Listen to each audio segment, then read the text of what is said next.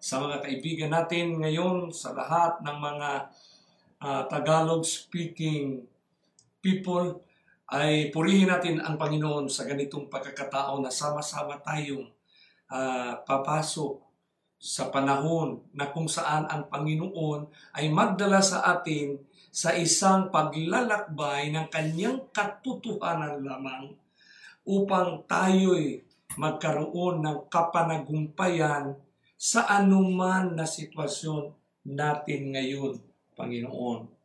Gusto ko lang, kapatid, i-welcome natin kung sino man mga kaibigan natin sa Baptist, Iglesia ni Cristo, Saksi ni Jehovah, Muslim, Protestante, Pentecostal. Kaya ang mga pangalan na yan, talaga yan ang tunay na pangalan ng mga anak ng Diyos, di ba? Yan ang pangalan talaga ng mga anak ng Diyos.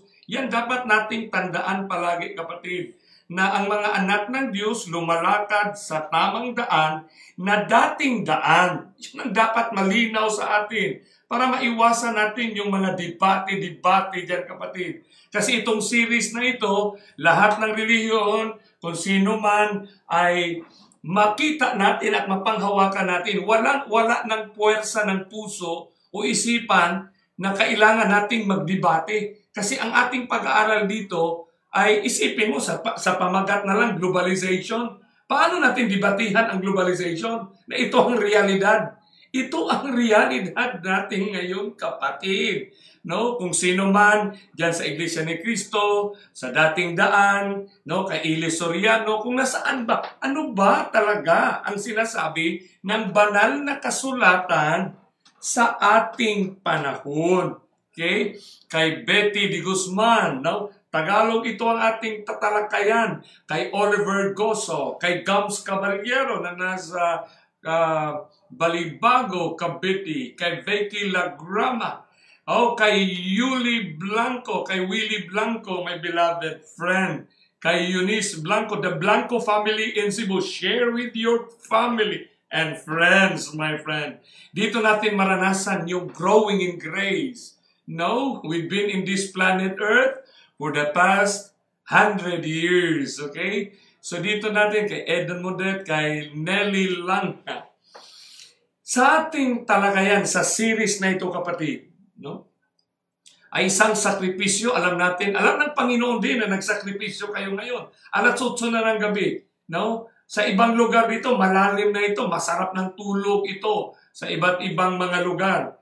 Pero dito, kapatid, sinakripisyo natin para natin patuloy tayong pupuntahan yung tinatawag na katotohanan, no? Na settling into the truth. Tayo'y magsettle doon sa katotohanan. Diyan sa katotohanan na sinasabi ng banal na kasulatan. So doon kay Evangeline Orosa, Elizabeth Gestada, no? Purihin natin ang Panginoon. We have to acknowledge that it is God. Kailangan natin i-recognize that it is the Holy Spirit that impresses us para tayo'y makiisa sa talakayan, sa pag-aaral ng salita ng Diyos. Salita ng Diyos na tumutukoy lamang sa ating henerasyon. Napakabait ng Panginoon na ang Biblia pala, ang Bibliang ito ay talagang nakafocus siya sa buhay, hindi sa patay. Kung sino ang buhay ngayon sa mundong ito, ma-insik ka man, ma-Germans ka man, ma-Hapon ka man, ma-Amerikano ka man, yun ang dapat nating mapanghawakan na ang Biblia, ang salita ng Diyos, siya pala ay nagsasalita, buhay, tungkol sa atin at ang ating paglalakbay. Lahat ng mga kaganapan, no? Kaganapan, no? Sa Bisaya, kalihukan, no? Ito ay isinulat at ini-engage tayo ng Panginoon, kapatid. So napaka-sarap isipin, napaka-comforting na pag-iisip ng bawat isa sa atin kung ano man ang ating relihiyon sa ngayon, kung ano man ang pangalan ng ating relihiyon, tapatin lang natin yan sa isang pagsunod sa pangalan ng ating relihiyon.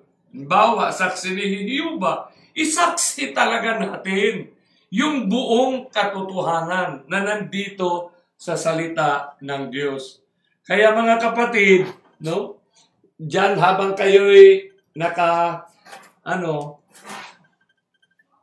nakaupo o nakikinig buong pamilya, ay ating susundan kung ano man. Yung itong mga salita ni Kristo tungkol sa globalisasyon. Ano itong globalisasyon? Yan ang pinakapunto dyan eh. Ano ang itong globalisasyon? Ang globalisasyon ay may mga ukol na kahulugan. Sa ating henerasyon, nakikita nyo sa picture dyan. So lahat ng tao, kung ano-ano mang tribo dyan, ay talagang hawak natin. Hawak ba? Kasi ito ang buhay. Ito tayo ngayon. Ito yung reality. Ito yung katotohanan. No? Kailangan hindi tayo mawala sa salitang katotohanan. The truth. No? Kasi the truth will set us free. So itong katotohanan, yung globalisasyon, kung saan ay isang kaganapan, isang kilusan ng mga bansa na may pinupuntahan. Yan. Isang kilusan, isang movement ng mga bansa na nagkakaisa sa kanilang pupuntahan. Ang tanong, paano sinulat at paano binigkas ng Panginoon at kanyang isinalarawan ang ganitong uri ng movement, ganitong klase ng kaganapan sa ating mundo. So yung katotohanan na yan, ang ibig sabihin dyan, the truth, ang truth, kapatid, para natin maka-engage tayo ng isang konversasyon. Isipin natin, kapatid, sa globalisasyon, kung ito man ang nangyari sa ating mundo ngayon, paano natin ma-engage ang salita ng Diyos? Paano natin ma-engage ang salita ng Diyos, kapatid, na buhay ang salita ng Diyos? Okay? Buhay ang salita ng Diyos. So itong katotohanan, sanctify them by the truth. Your word is truth. So pag sinabing truth, kapatid, ang ibig sabihin, yun ang word of God. So settle na tayo dyan sa lahat ng mga denominasyon, sa mga Christians, believers, faith-believing Christians, tayo'y nakiisa na ang katotohanan ay yung salita ng Diyos, kapatid. Kaya sa Isaiah 8:20, mayroong tayong isang testing point sa lahat. Ito ang testing point sa lahat ng mga nag-aaral at nag-share ng salita ng Diyos. Anong sinabi ng Isaiah 8:20? To the law and to the testimony. If they speak not according to this word, it is because there is no light in them. So dalawa lang, kapatid. Hindi tayo mawawala talaga nito kasi dalawang mata, dalawang tainga, so we can balance. We can balance the truth. To the law and to the testimony. Kung sino man ang nagsasalita na hindi napaloob sa law and testimony, it is because there is no light in them. So ano ba yung testimony? Ano ba yung law? So dapat natin makita, kapatid, because the whole Bible ay nagbigay sa atin kung ano yung law. Ano ba yung testimony? Kung si Kristo man is the reflection of the law, kung ang testimonya man ay salita ni Kristo, ibig sabihin, sumata-total yung intensyon ng kapahayagan ng salita ng Diyos is simply for our redemption. Para lang talaga tayo ibalik, i-restore. Yan ang dapat natin isipin, mga kaibigan at mga kapatid. I-restore tayo sa ating original na kalagayan where there will be no more pain, no more sorrow, no more sickness, and no more death. So pag sinabi, kapatid, na light, yung light, kapatid, yun din ang tinatawag nating truth na sinasabi, sanctify them with the truth. Your word is truth. Kanya sinabi naman, thy word is a lamp unto my feet and a light unto my path. So these are foundational concept, foundational principle of redemption. So truth is light, light is truth. So sa ating ngayong 2020, ano ba tayo bilang mga light bearers? Pag tayo'y light bearers, we are possessors of the law and to the testimony. Kasi sinabi ng Isaiah, to the law and to the testimony. So yung liwanag lang, na tamang liwanag, liwanag ng Panginoon, ay nakabase sa law and testimony. Kasi may liwanag, kasi kapatid, na hindi rin sa Panginoon. Na alam natin yun, na yung tinatawag natin na Satan transformed as an angel of light. So angel of light siya. Alam naman natin yung entity identification of angel. Angel are heavenly entity. So nagkaroon din ito ng kailangan nating pag-iingat, kapatid. Kasi law is eternal and His testimony is all saving unto the end. Ibig sabihin, ang kautusan ay eternal siya. Wala siyang hantungan. And then the testimony of Christ is all saving. Hanggang sa dulo, nandoon ang kanyang testimony. Inilahad niya para natin makita at tayo'y makarating sa dulo ng kaligtasan. So dito natin kapatid, na mayroong sinabi talaga ang Panginoon. Sinabi niya, at amo kapatid, pinag-aralan natin, mapag-aralan din natin na yung Book of Hebrews, ito yung summary ng Genesis up to the Book of Hebrews. Kasi the succeeding books, yung sumusunod na libro from the Book of Hebrews, James, Peter, John, Jude, and Revelation, yung libro na yan, these are the books that talks about the movement of Christ's closing event or coming of the Redeemer na yan. Pero dito, inintroduce tayo dito sa Hebrews 4:12 na ang kabuuan ng Hebrews. No? Kaya dito mababasa natin sa Hebrews, kapatid, no? The faith of Abraham, the faith of Moses, kasi it covers from the beginning, the Genesis, up to the book of Hebrews. Then the succeeding one is specifying the closing generations. Yun ang napakaganda ng Biblia, kapatid. How the Bible was arranged chronologically. Ganda, kapatid. Okay? So shall we bow our heads for prayer? Great God, loving Father, as we begin to understand Hebrews and the book which we call Bible, we entrust to you. Aming itagubilin ngayon sa mga oras na ito. Ang aming puso't isipan. Panghawakan niyo po, Panginoon, ang aming mga tainga, ang aming mga mata, at ang aming mga kaisipan upang maisentro namin sa iyong dakilang pag-ibig at aming makikita ang iyong mga salita, buhay na gumagalaw sa aming kalagitnaan. Salamat, Panginoon, sa pagtugon niyo po sa aming mga dalangin. Ito po ang aming hinihiling sa matamis na pangalan ni Jesucristo na aming tagapagligtas. Amen. May sinasabi dito kami sa Hebrews 4:12. For the Word of God is living. From American Standard Version. For the Word of God is living and active. Look. So buhay siya. Tapos, aktibo. Tapos tinugtungan pa, sharper than any two-edged sword, piercing even to the dividing of soul and spirit, of both joints and marrow. It goes. Grabe ang representation, no? The language spoken to the physiology of our human, na grabe talaga to the marrow na, to the bone marrow, to the joints. No? Walang maitago. Walang maitago, kapatid. There is no such fury. There is no such hidden agenda. And quick to discern the thoughts and intents of the heart. So the Bible expresses everything in openness. There is no such thing as hidden agenda. Both because the great controversy is what the Bible is revealing to us. So, my friend, let us go directly to the Word of God. Kaya dito natin maintindihan, kapatid, na kung buhay ang salita ng Diyos, nagsasalita kaya ang Biblia tungkol sa kaganapan ng ating barangay?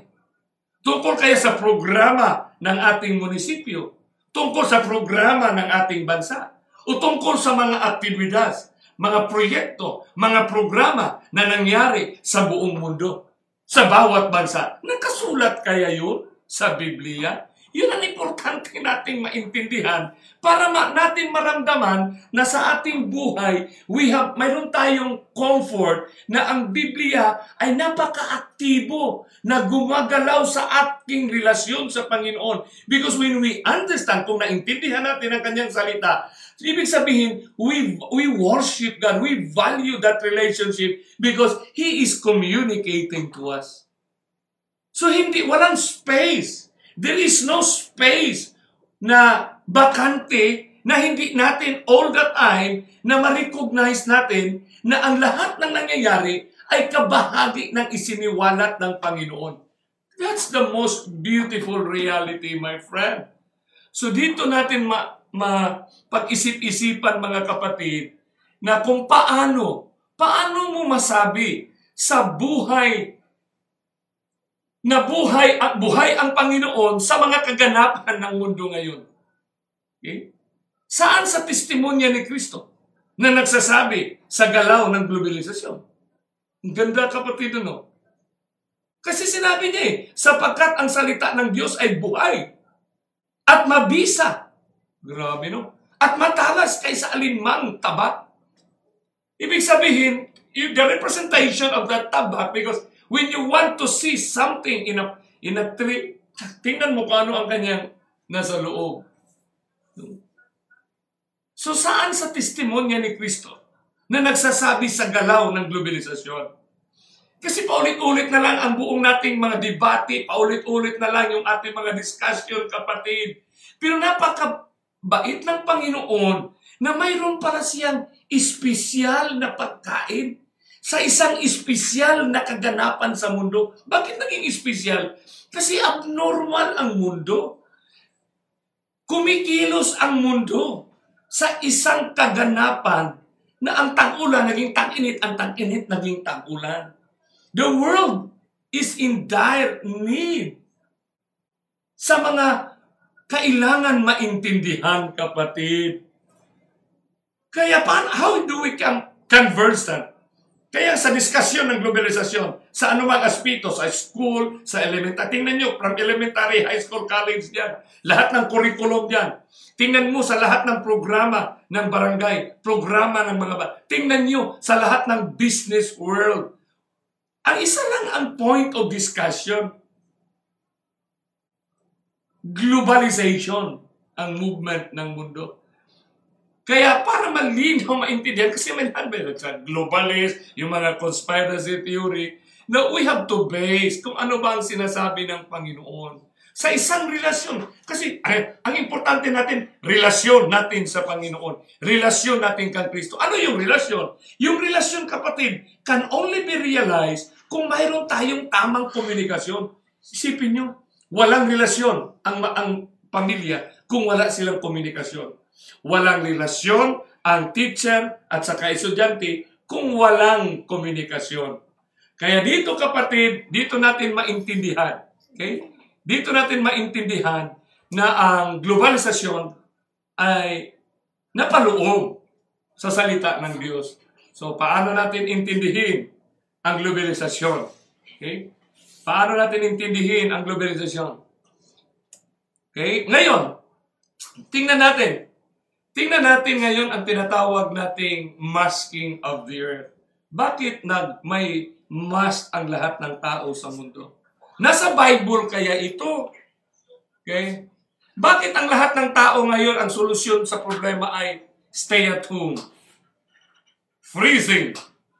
Parang stay at home. Hindi ka makagalaw. Hindi mo pwedeng gawin ang mga bagay na gusto mong gawin. You have to follow what the policy the protocol of solving and fighting against the virus. So saan kaya natin mababasa yan? Bakit nakaganito ang ating mundo, kapatid. Nakasulat kaya ito? Yun ang masarap nating intindihin eh. Sa globalisasyon during the coronavirus, sipin nyo, ang transmission ng virus, talagang kakaiba. No? Kakaiba ang kanyang transmission. Napakabilis, kapatid. No? Global ang kanyang kanyang nature. Sana makaranas na, grabe, in such 1 week time, 2 weeks time, kung saan-saan siya nakarating. So, minsan maramdaman natin ba? Ibig sabihin, ito virus ba ito? Pero sa atin naman, bilang tao, kailan pa tayo nagsimula ng migration? Globalization, yung napunta ka sa ibang bansa, yung ibang taga-bansa napunta sa Pilipinas, nasa Bible kaya yun? Yung migration movement, maganda yan Kasi paano tayo mag-comfort ng buhay ang salita ng Diyos? Isipin mo, ilang libo na ang sinasabi ng mga Christians na the Bible is a living Word of God. Ang ganda, living Word of God. So every time na makikita natin ng ganito, kaya nga may isang article nga dito sa isang broadcast na will COVID-19 end globalization? Bakit? May movement kasi ang globalization eh. Movement siya na may patutunguhan. So ang COVID-19, ito kaya ang magtapos ng globalization? Magandang tanong yun. So pag-isipan din natin, kapatid. Yung tatalakayin din natin. Mga open-ended questions, kapatid, na pwede na pag-aralan natin ito. So when we talk about globalization, nandoon na yung pagsasalita tungkol sa global peace, mga konsepto. Ano ba yung teknolohiya? Ano ba yung mga koneksyon? Ano ba yung conversation natin? Ano ba yung solusyon? Ano ba itong crisis natin na naranasan? Lahat yan, kapatid, no, ay kabahagi ng isang kaganapan, isang kilusan, movement. Kilusan siya, kapatid. No? So, tungkol sa economics, movement of economics. Kasi hindi gumagalaw ang globalization, kapatid, na hindi ito naitulak ng isang prinsipyo. Tandaan natin palagi yan. May prinsipyo talagang tumutulak niyan. Ano yung prinsipyo na tumutulak sa globalisasyon? Okay? Ano yung prinsipyo na tumutulak? Okay? Dito natin makikita, no? Sa ating generation, sa economics, trade and transactions, disseminations of knowledge, capital and investment movements. So, nandyan lahat, kapatid, Kasi ang pag-usapan natin, living reality, buhay na realidad. Okay? Yung talagang kung ano ang realidad, ano yung truth ngayon? Truth, be it science, the scientific truth. Hindi na yung mga haka-haka opinion. Truth talaga kung ano ba yung truth ng atin. So, tungkol sa effect of globalization on communication. Ano na yung communication natin ngayon? Ngayon nga, buong mundo tayo ngayon. Napaloob tayo sa isang pag-aaral na mayroon sa Australia, mayroon sa London, mayroon sa Amerika, mayroon sa Canada, mayroon sa Middle East, mayroon sa Thailand. You can just imagine, my friend, right now, we are being engaged by the Bible. In-engage niya tayo ngayon. Anong engagement natin ng ating panahon? Anong event ito? Global communication. Ang tanong, nasaan ba sa Bible? Isinulat yung ganitong global communication lines, global communication link. So, iyan ang napakaganda. Mababasa natin, mapag-aralan natin. Na nandyan pala ito sa Bible. Ang sarap. What a comfort for us, my beloved friend. Na-engage talaga tayo, kapatid. Effects of e-commerce to globalization. Ano yung effect ng commerce? Okay? Sa global communication. Ano tayo ngayon? Anong generation natin? E-commerce na. Di ba? Shopee, ano pa yung Amazon, no? Internet na tayo, kapatid, no? Ito na ang ating buhay, kapatid. Dumating na tayo. Ano kayang nag-udyok at nagtulak? No? Ano ang sirkumstansya ito ayon sa salita ni Kristo? Kasi may mga nagsasabi na, conspiracy, ito ay ginawa para, kilin, at, patayin, burahin, Ganito ang mga pag-iisip ng karamihan. It is not fair. It is not sabihin natin, hindi yung yung isang totoong mga sinasabi na ayon sa Biblia yan, kapatid. So pag sinasabi natin navigating the new globalization, paano tayo ngayon bilang mga mananampalataya kay Kristo? Ang tanong dyan, ano ang ating gagawin? Kasi sa globalization, kapatid, sa ayaw natin sa gusto, ito ay movement ito, kapatid. Movement ito na kumikilos na walang tao. Walang tao na hindi pwedeng sasang-ayon nito. Kasi pag hindi ka sumasang-ayon, maiwanan ka sa ere, kapatid. You are not a part. You will become out of place in time, in matter, and in space. Kaya itong ating globalization, pag in-navigate natin ito, kapatid, may katanungan tayo na dapat sagutin. Halimbawa, ano kaya ang mga konsepto o prinsipyo na nagpapatakbo nito? Kasi hindi yan kilusan na kusang lumitaw, kapatid, na hindi nakabase sa isang prinsipyo o sa isang konsepto na naintindihan ng sanlibutan. Okay? Naintindihan ito ng mga tao eh. Naintindihan natin ito, kapatid. Kaya nga tayo pumasok sa Kitol kasi yun ang global education. Kaya nga tayo pumasok, kaya tayo nag-migrate sa iba't ibang bansa. Kasi yun ay isang pribilehiyo, isang movement na inihatid tayo. May eroplano na maghatid. May mga batas na nag-regulate na we will be protected kung nandoon tayo sa Saudi Arabia, bumanutat sa Amerika. We are all regulated by the international policy. So may pinaghugutan siya na konsepto. May pinaghugutan siya na prinsipyo na nagpapatakbo nito.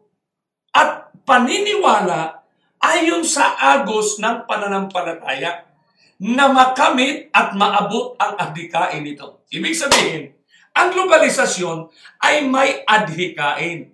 Science ito, kapatid, ha? It's the science. Sa social scientist, ito ang nakikita na katotohanan na isang movement, isang kaganapan sa isang prinsipyo na para makamit sa isang paniniwala at pananampalataya na makamit natin ang tinatawag nating peace and prosperity, sustainable life. Kasi ang tao talaga, human, anthropos. Iba tayo sa hayop, sa animals, kasi ang tao talaga, ang ating primary is self-preservation. In all angles of life, we choose things to preserve. Kaya yun ang atin eh. Kung ano man ang nakikita para to sustain life. Humanity has to react, to respond on an existing moving challenges. Kita nyo ha? Moving challenges. Science yun. Ang tao hindi sumusunod sa isang bagay na hindi niya naintindihan. Diba, may tinatawag, conspiracy na yan. Ganyan. Hindi, kapatid. Ayon nga sa Hebrews 4:13, pag binasa mo ang Hebrews 4:13, walang nakatago, everything is open. Sa salita ng Diyos. Ang kasunod noon ba, yung kasunod ng Hebrews 4:12, no? Na the Word of God is living and active. The next verse, pag basahin mo yan, walang tago kapag everything is revealed by God. So dito, mga kapatid, na ang salita ng Diyos, na sinasabi nga sa Isaiah, tapos ulit-ulit sinasabi ni Kristo sa lahat ng mga citations na sa Revelation, sinasabi diyan, no, ang mga anak ng Diyos, tayo lahat, no, kung ano man ang ating denominasyon, basta susunod lang tayo sa Panginoon kay Yahuwah Elohim, the Father, Yahuwah Elohim, Yahushua, Jesus Christ, Yahweh HaKodesh, the Holy Spirit, No, the Holy Spirit. Sinasabi dito sa ang mga anak ng Diyos that have the testimony of Jesus, who worship God, for the testimony of Jesus is the spirit of prophecy. Dapat malinaw ito, ha? Malinaw ito kasi maraming mga offshoots reform, kung ano-ano interpretation nila sa present truth at spirit of prophecy. Ang spirit of prophecy, kapatid, pag binasa mo yung Revelation 19 verse 10 yan, no? Small letter yan, hindi yan big letter. Isipin yung spirit of prophecy or the life of the Word of God. Pag sinabing prophecy, there is only one source of truth, whose word is truth. When He says something in advance, ang tawag niyan prophecy. Kung ang Panginoon magsabi ng mga salita in advance, ang tawag niyan prophecy. Habang tumatakbo ang araw, oras, panahon, para mangyari ang mga binibigkas niya, yun ang tawag niyan, the spirit or the movement of His Word. Napakasimple lang yan, kapatid. The movement of His Word. Kaya from the very start of the Genesis 3:15, simula nang dineclare niya, yung sinasabi niya, I will put enmity, yung great controversy, at matatapos yan, maging victorious ang kanyang mga anak. Isinulat niya in advance. Kaya the whole Bible is a prophetic book that give us the whole thing for our redemption. Isinali niya dito yung life ng mga patriarchs and prophets, yung mga experiences nila, sa kanilang mga life and sketches, na napaka-aktibo ng langit para ibinigay palagi ng Panginoon yung prophetic engagement, advanced information. Na-engage lahat yung mga tao na nakasulat dito sa mga advanced information ng Panginoon. Bakit advanced palagi ang Panginoon? Kasi siya ang guide natin. Siya ang guide ba na mag-guide? Thy word is a lamp unto my feet and a light unto my path. So the whole is the testimony of Christ, the testimony of His word. Yun ang tinatawag na the spirit of prophecy, kapatid. Dapat malinaw yan sa atin, ha? Malinaw yan sa atin, kapatid. Yung tinatawag is the testimony of Jesus is the spirit of prophecy in advance. Kaya dito, mga kapatid, may sinasabi nga sinasabi ang ibang mga kapatiran na the writings of Ellen G. White, of course, the writings of Ellen G. White has proven, no, na nagpakita ng katotohanan in relation to the Bible. So, hindi naman siya sumusulat. Sumusulat lang siya tungkol sa Biblia at ang katuparan ng mga sinasabi nito. So, dito natin dapat maintindihan yung tinatawag nating movement of the words of Jesus Christ. So, kung movement of the words yan, kailan pa ba itong Bible na isulat? Kailan pa ang huli? Na kapatid, sa atin naman, alam naman natin, 1611 ito na-translate into English, kapatid. Pero the first 5 books was written, no? Si Moses, ilang taon nang nakalipas, kapatid? More than 4,000 years ago. Okay? So kaya, ang tanong siguro na dapat natin itanong ngayon, sa gabing ito, na sa pagsimula ng Tagalog series na ito, how would globalization and its movement, paano kaya yung movement ngayon ng globalization in relation to the great controversy, saan kaya naplastar? Saan kaya nakalagay? Saan kayang punto? Saan kayang aspeto na ang mga movement, no? Ang mga kaganapan, ang mga kilusan, mga kilos at galaw ng sanlibutan ito, sanlibutan na kumikilos sa isang galaw ng globalisasyon. Saan kaya doon napalagay yung ating tinatawag great controversy na magkaroon ng defiling and fornication sa mga anak ng Diyos? Yun ang mabigat, kapatid. Kasi, simple lang pala ang gawain ng kaaway ni Kristo. Ang gawain ng kaaway ni Kristo para sa mga anak ni Kristo, sa mga anak, no? Sa mga tinatawag nating iglesia ni Kristo, ano ang galaw ni Satanas para sa mga saksi ni Jehova, sa mga naniniwala na darating na ang Panginoon, sa mga Adventista del Septimo Dia, sa mga nagprotesta ng mga kasamaan, sa mga Pentecostal na sumasandal sa kapangyarihan ng banal na Espiritu. Paano kaya? Kasi sinabi doon sa Revelation na ang makasalubong lang sa Panginoon ay sila yung hindi nadungisan ng mga babae, which were not defiled with women. So defiling lang, dungisan ka lang. Tapos fornication lang. She made all nations drink of the wine of the wrath of her fornication. Kaya mag-isip-isip tayo Kasi minsan nakala ng karamihan na Sabado, sandilo lang, sandilo. Ang mga Hudyo yan, sobra pa ka sa Sabado yan. Saan ka mababasa na dinitirmin ang kanilang doon, kapatid? Sa kanyang aspito, kapatid. Isa lang yan. Tandaan palagi natin, kapatid. Kasi ang gawain lang talaga, defiling and fornication, kapatid. Yan ang dapat natin kasi yung last movement Yun ang pinakahuli gawain. Kaya nag-function ang deception kasi doon sa deception, hindi mo mamalaya na nadungisan ka na.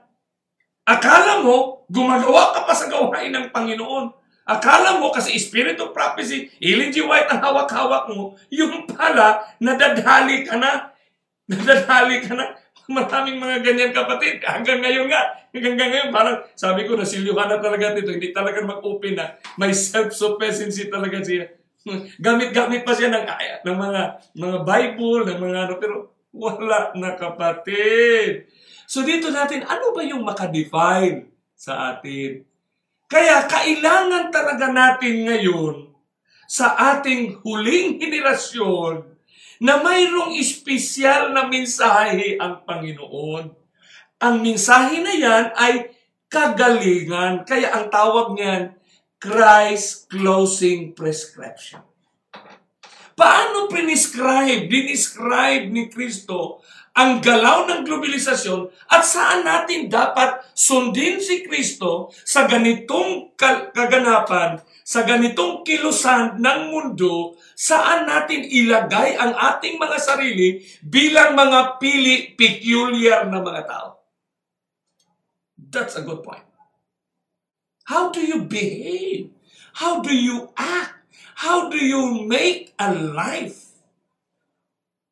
Ano ba yung lifestyle na sinasabi ng Biblia?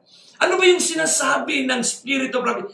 Character. Napakagaling. Character. Yung character is our way of life.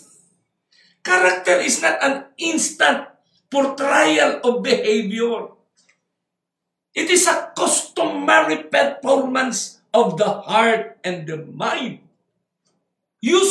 Culture na yan kapatid. Molded by the grace of Christ. Yan ang tawag, kapatid, ng character. Molded by the grace and power of Jesus Christ. Kaya napaka-importante, dapat lingon-lingon na tayo. Ano kaya? Ito kaya ang aking iglesia na aking nasalihan. Nag-uusap, may saan kaya na? Para malinawan ako, itanong natin. Kung hindi niya masagot, sabihin niyo sa mga pastor niyo at saka mga ministro niyo na, Pastor, makinig daw tayo dyan. No, pakinggan daw natin siya. Talagang makipagkaibigan naman siya. Kasi sabi niya, siya daw ay Iglesia ni Cristo. Siya daw ay saksi. Siya daw ay dating daan. Ay, puro naman talaga yan ay pangalan ng mga tunay na mga anak ng Diyos. Yung mga pangalan na yan. So dito, kapatid, na napakabait ng Panginoon, na aktibo siya. Kaya nga Hebrews 4:12, active siya sa ating kaligtasan. Paano siya naging aktibo sa ating kaligtasan? Buhay ang kanyang salita. Ipapakita niya, galingin niya ang ating pagkabulag. Kasi ang pagkabulag natin napakadelikado.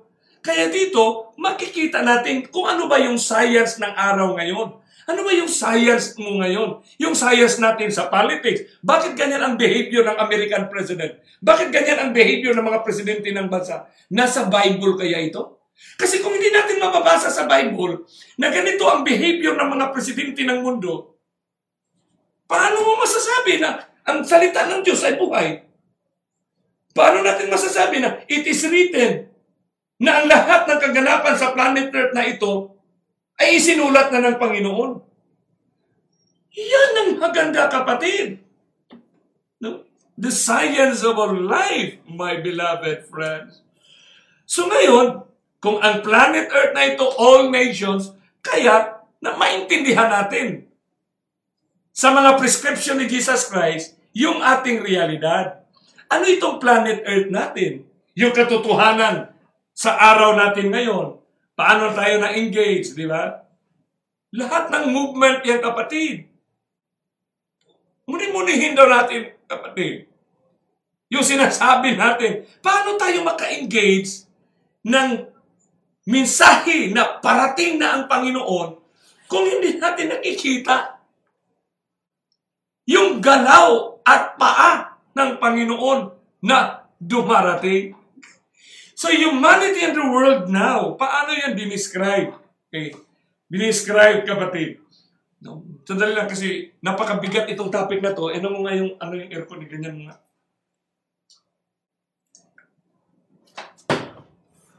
Yan. I-strip dito, patama dito yung taas. Yan. Yan mo kayo. Okay. So dito natin maintindihan, kapatid, na it's the science and its movement. Okay? Isento dito sa kanya. Ano yung science ng ating humanity today? Yan ang tawag niyan, present truth. Sa Bible, kapatid, isa lang yan. Isang verse lang yan. Napakaraming claimant yan. Napakaraming claimant, lalo ng mga offshoots, mga reform, na hindi mo na matinag yan. Paragang close-minded na sila pag sinabing present truth. Pero ipaliwanag mo, kung present truth ka, anong presenting katotohanan? Ano yung truth ngayon? Anong realidad ngayon? Bigyan mo ng libro, bigyan mo, isama mo siya sa bangko, isama mo siya sa o dalhin mo siya, tapos pagpasok mo sa bangko, makikita mo doon yung mga aspeto ng globalization. Tanungin mo siya, saan sa Bible yung sinasabi diyan? Hindi niya masabi, kapatid. Hindi niya alam. No? Kaya dito natin, kapatid, dapat nating muni-munihin ngayon sa ating henerasyon. Kung ang planet Earth ba natin, humanity ba natin, yung science and its movement, kapatid, yan ba ay present truth? Pero huwag kayong mag-alala, kapatid, kasi ang Panginoon, nag-promise siya na knowledge shall be increased. Yung knowledge na yan, kapatid, maraming nag-iisip na ang kaalaman ay lalago. Ano ibig sabihin yan? Tungkol ba yan sa mga technology natin? Kapatid? Passage part, that's not the intent of the verse. Knowledge shall be increased ay tungkol yan sa kaalaman ng mga ipinahayag ni Kristo na mga liwanag para hindi tayo madali ng liwanag ng nagpakaanghel. Kailangan natin, kapatid, na maglago ang ating kaalaman sapagkat ang kaaway ay gagaya kay Kristo. So dito natin maintindihan na yung tinatawag nating time of the end, yung time of the end, ito na ang panahon ng katapusan, dinescribe din ni Kristo na yung kaaway natin, kapatid, pag hindi tayo hahawak sa kanyang pangako, na kanyang kaalaman na ipinagkaloob lang para sa ating henerasyon. Ano ba yan? So, directly, ngayon sa atin na nakikinig ngayon, sa lahat man na nag-aral ng theology, elders of the church, tapatan, boldly, we have to tell you the truth. We have to express on a direct line as what the Bible is telling us. Ang Panginoon ay nagbigay sa atin ng closing prescriptions. God's closing prescription. Na ang closing prescription na yan, kapatid, may ebidensya nga yan sa ating generasyon. Bakit? Kasi yung nakalaan na prescription na yan, yung knowledge na yan, minumul pa nga tayo kasi bago lang sa ating generasyon. 2009 lang, nagkaroon ang Seventh-day Adventist ng isang fundamental belief na growing in Christ, growing in grace. Alam niyo ba kapatid, bakit nagkaroon ng ganyang fundamental belief? Kasi 27 lang dati, ngayon 28 na. Bakit naging 28 yan on that particular year? Napakabait ng Panginoon kasi the 2009 is also the year with some massive fulfilling realities na nangyari sa ating planet Earth according to the Bible. Wow! So mapag-aralan natin yan sa susunod na mga gabi, kapatid. Yung ikaw magbasa at ikaw makakita. Hindi yung ikaw magbasa, iba ang mag-interpret na hindi mo nakikita. Ang napakaganda ngayon, kapatid. Kasi ang babasahin nating Biblia, ang babasahin nating salita ni Kristo, makikita natin sa ating harapan. Makikita natin sa ating paligid kung saan man kayo nakatira ngayon. Wow! Ganun pala. Kaya yung knowledge na yan, na ipinagkaloob ni Kristo, ay mayroon ding mga responses na gagawin ng tao. Bakit kaya? So nag-promise ang Panginoon ng knowledge. Knowledge shall be increased. Pinapromise niya yan. Isang verse lang yan, kapatid, makikita mo.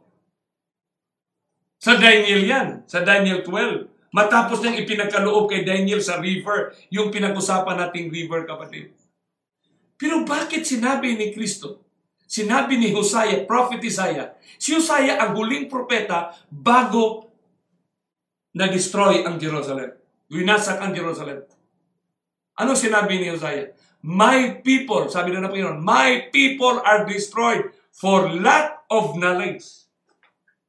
Kasi kulang sila. Ibig sabihin, may nakalaan na knowledge para i-fill, para punuin. Punuin siya para sa dulo ng kapanalunan. For the victory, kapatid. Pero sinabi dito, sana sinabi lang people are destroyed. Hindi yan. May possessive pronoun. Yung possessive pronoun, napakalungkot nito kasi sinabi niya, my people. Huh? It is God's pronouncement, recognizing. Pag sinabing my people, hindi yun mga pagan, kapatid. Hindi yun mga unbeliever. Mga believer niya ito. My people are destroyed for lack of knowledge because thou hast rejected knowledge. Whoa! Mayroong rejection. Ibig sabihin, paano nagkaroon ng rejection? Kapatid ha, tandaan natin ito. Walang rejection kung walang offer of salvation. Walang rejection kung walang nag-offer ng kaalaman. Walang rejection kung walang nag-preach at nag-witness. Walang rejection kung walang nag-proclaim ng warning, kapatid. Alam naman natin na coming of the Lamb, maintindihan natin in the succeeding series yan, kapatid. So may in-specify ang Biblia. Si Kristo, nag-specify siya ng lengguwahe. Ang lengguwahe na ginamit niya, time of the end. Yung time of the end, yun na ang panahon ng katapusan. Na nakapaloob dito yung ating generation. Our very own generation. Kaya si Panginoong Hesus, hindi siya nagpabaya. Wherefore I will not be negligent to put you always in remembrance of these things. Though you know them and be established in the present truth. So may sinabi si Pedro. Si Pedro, isa yan sa 4 doon sa Mount of Olives. Sinabi niya, si Pedro concerned siya sa ending kasi alam ni Pedro sa Mount of Olives. Alam niya kasi siya nagtanong, isa sa nagtanong, what will be the sign of thy coming? So yung coming ng Jesus, ibinigay na ni Jesus na ito ang sign ng kanyang coming. Though you know them. Pero be established kasi truth is progressing. Truth is progressing. Be established in the present truth. Ano yung present truth ni Luther? Ano ang present truth nila Ellen G. White? Ano ang present truth nila ni Wycliffe? Ano ang present truth nila? Mayroon silang corresponding truth because redemption or story of redemption is a movement. Ang redemption is a movement. Creation is a movement. Redemption is a movement. Great controversy is a movement. Kaya ang ating buhay, movement din, na kailangan tayo papasok doon kay Kristo. So at saan tayo? Ano yung makapa-establish sa atin? Yung present truth. So ano ang present truth?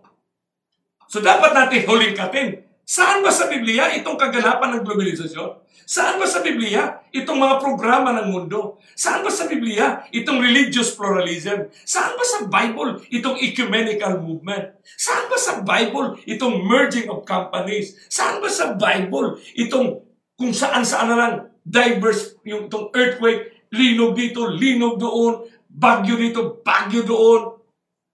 Saan ba sa Bible itong COVID 2019?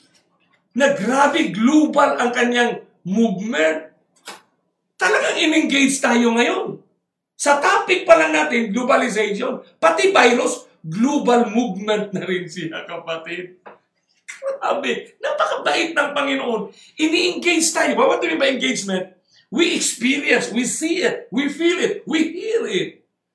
Napakabait. Kung ano man ang relihiyon natin, kapatid, huwag na tayong magdebate. Huwag nating pagdibatihan yung mga doktrina na kung saan-saan hanggang. Ang importante sa atin, hawakan natin ngayon ang isang katotohanan na si Kristo may espesyal na mensahe para sa ating henerasyon. Ano yung henerasyon? Henerasyon na maraming mga pangalan ng kanilang mga pananampalataya. Henerasyon na kailangan nilang panghawakan lamang ang salita ni Kristo at susunod sa mga sinasabi ni Kristo. Yun ang maganda, kapatid. Di ba? So maghawak kamay tayo daw, mga kung ano-anong pangalan ng ating reliyon.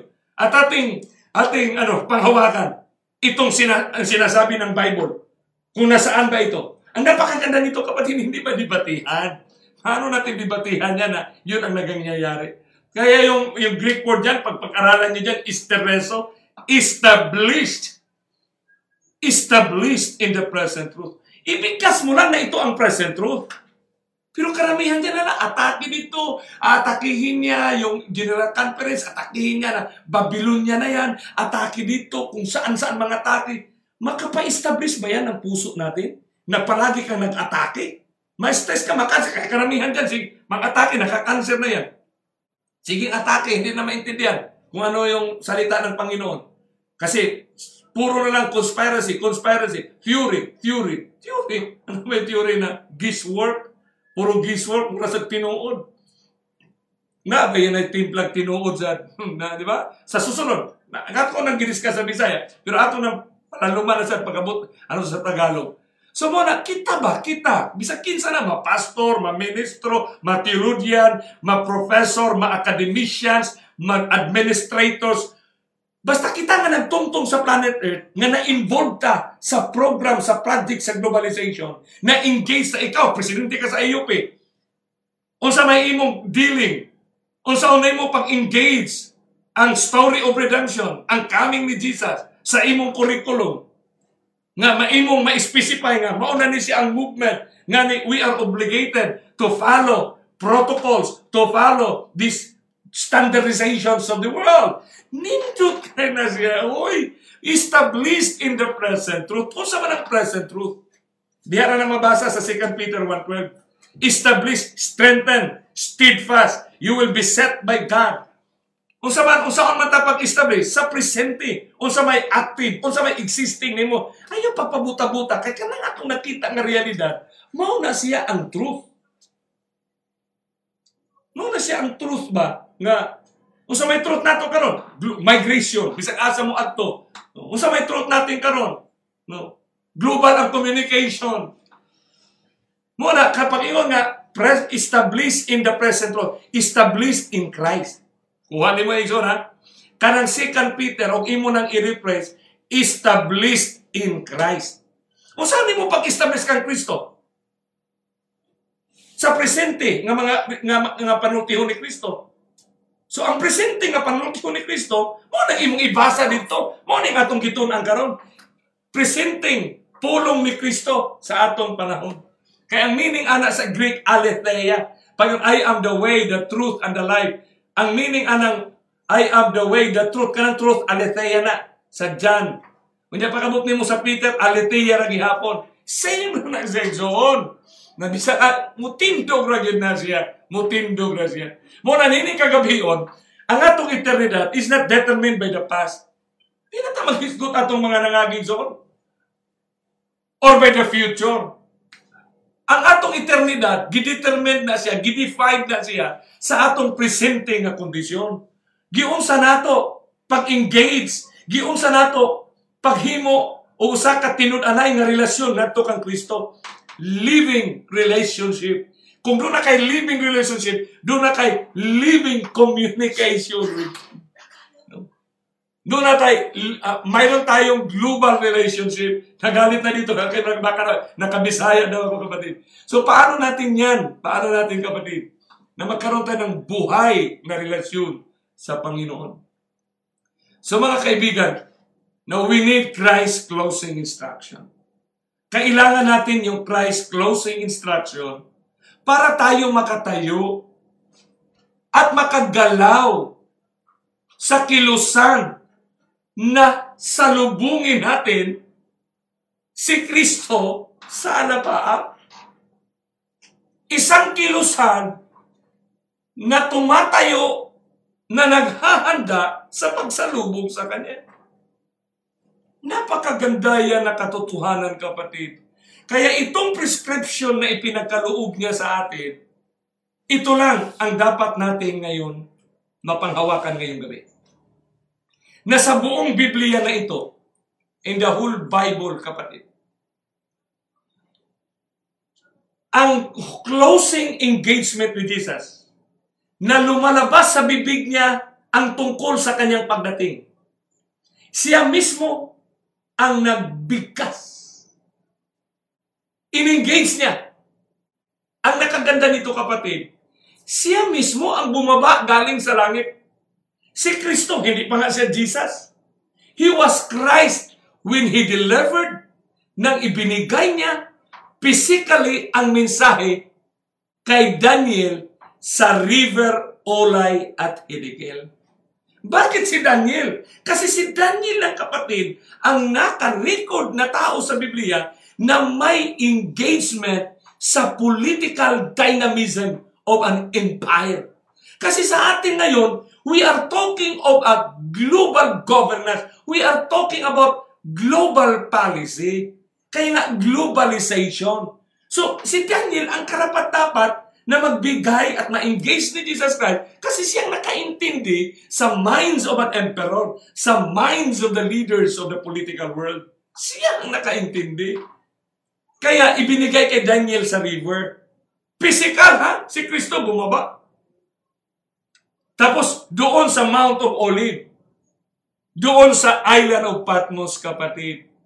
So, yung prescription na yan ay para pagalingin ang ating blindness. Kasi sinabi ni Kristo sa ating pagmamayabang na we are rich and in need of nothing. Kasi sinabi na ni Jesus, thou said to yourself, thou art rich and in need of nothing. Sabi agad ni Jesus Christ, ha? Thou art rich, poor, miserable, blind, and naked. Pag ganyan ang ating kondisyon, wala na tayo dapat guluhin. Si Kristo ang nagsabi sa atin yan. Huwag na tayong masaktan, kapatid. Huwag na tayong masaktan. Magpatuwa tayo at magalak.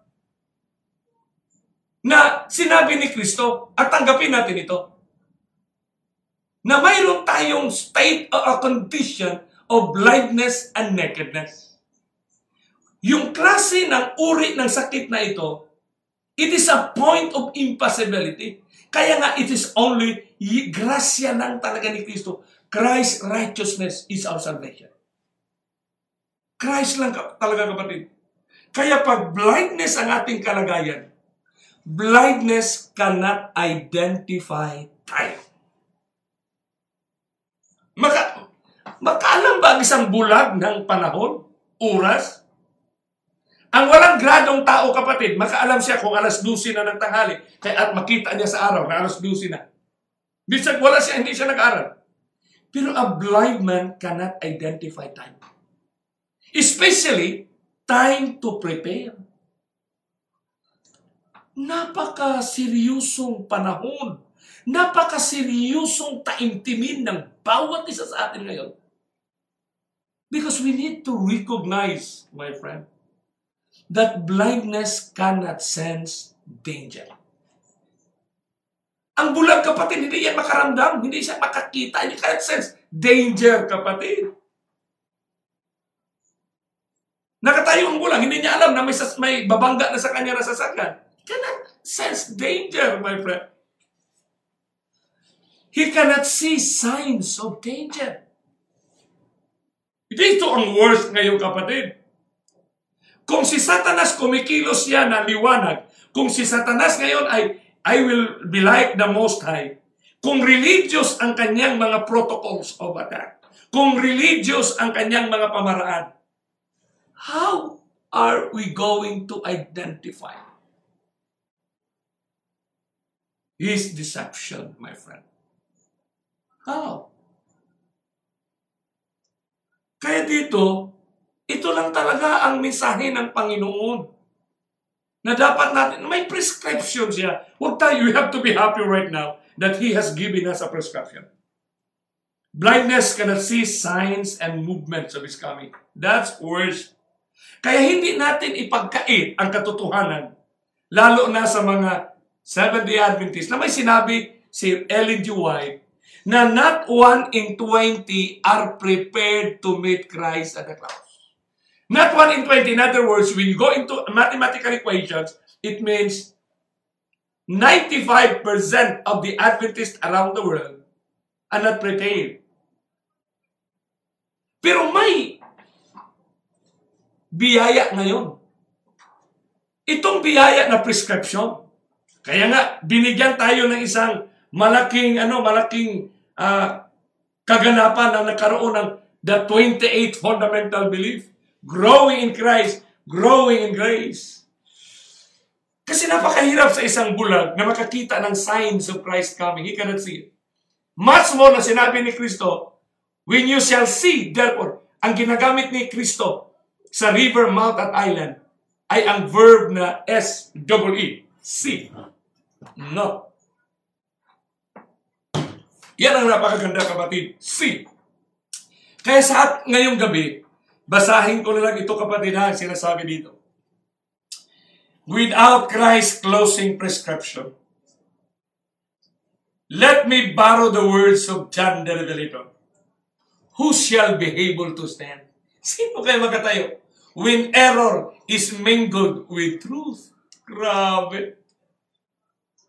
Where deception is packaged by the restoration or redemption. Huh? Ang deception, kapatid, pinakage siya. Pinakage siya ng restoration or redemption. Where promise of new earth is overshadowed by the working wonders of new world. Millennial development goal. Ganda. It's a new world. A whole new world.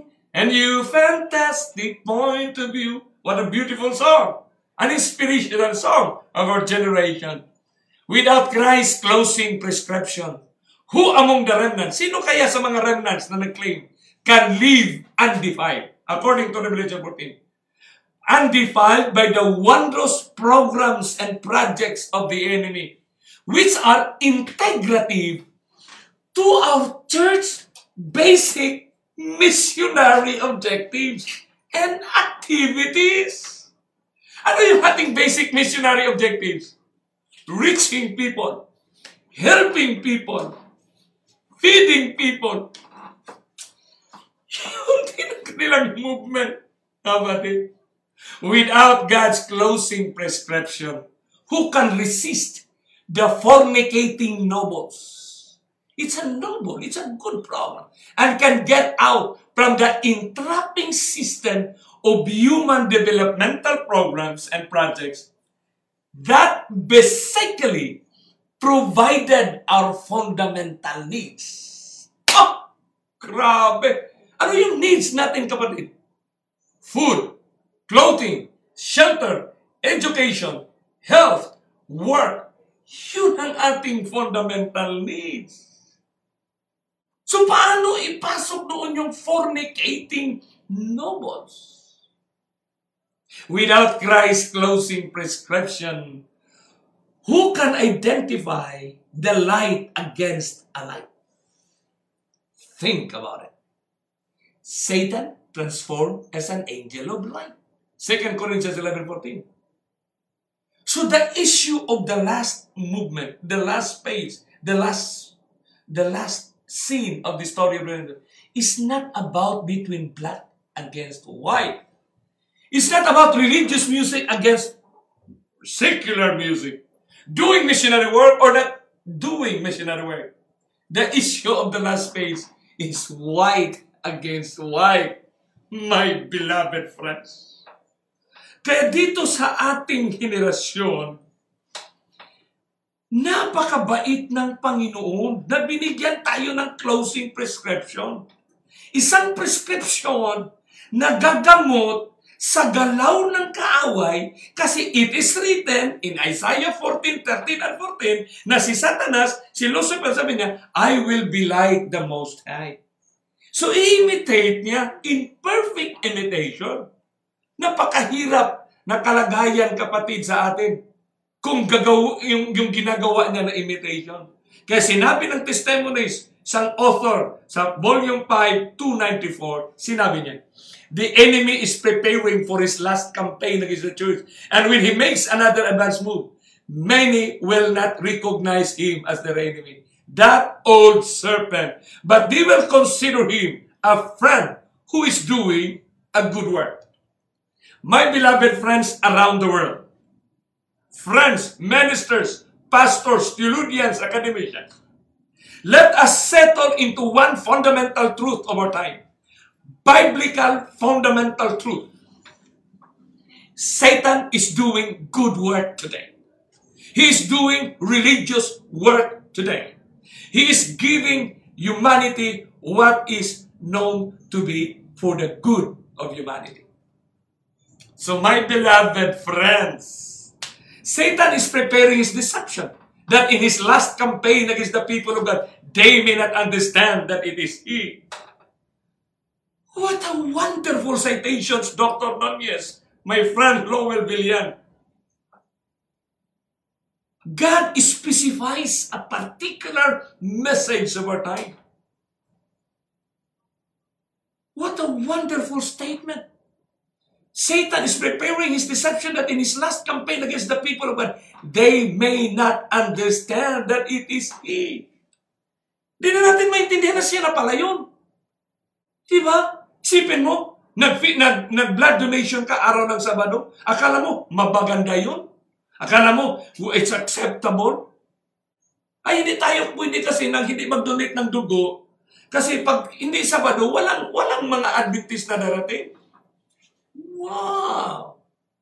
My beloved friends, perfect imitation, I will be like the Most High. Pag sinabing I will be like the Most High, kapatid, the perfect art of war is to destroy your enemy without fighting, my friend. What a nice principle.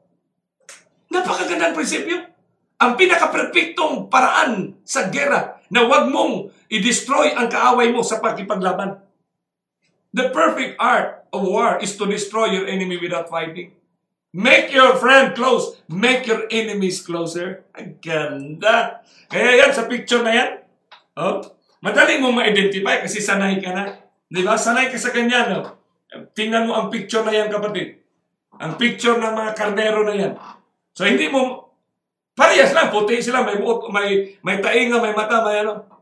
Okay lang yung kapatid. Pero if it goes into a movement, ay mahirap mong makita, kapatid, ang kaibahan. Kung marami na sila in a movement, my friend, marami na yan sila. Kaya nga dito sabi ng isang author, Satan is not fighting churches. He is joining them. He does more harm by sowing tares than by pulling up wheat. He accomplishes more by imitation than by outright opposition. Wow!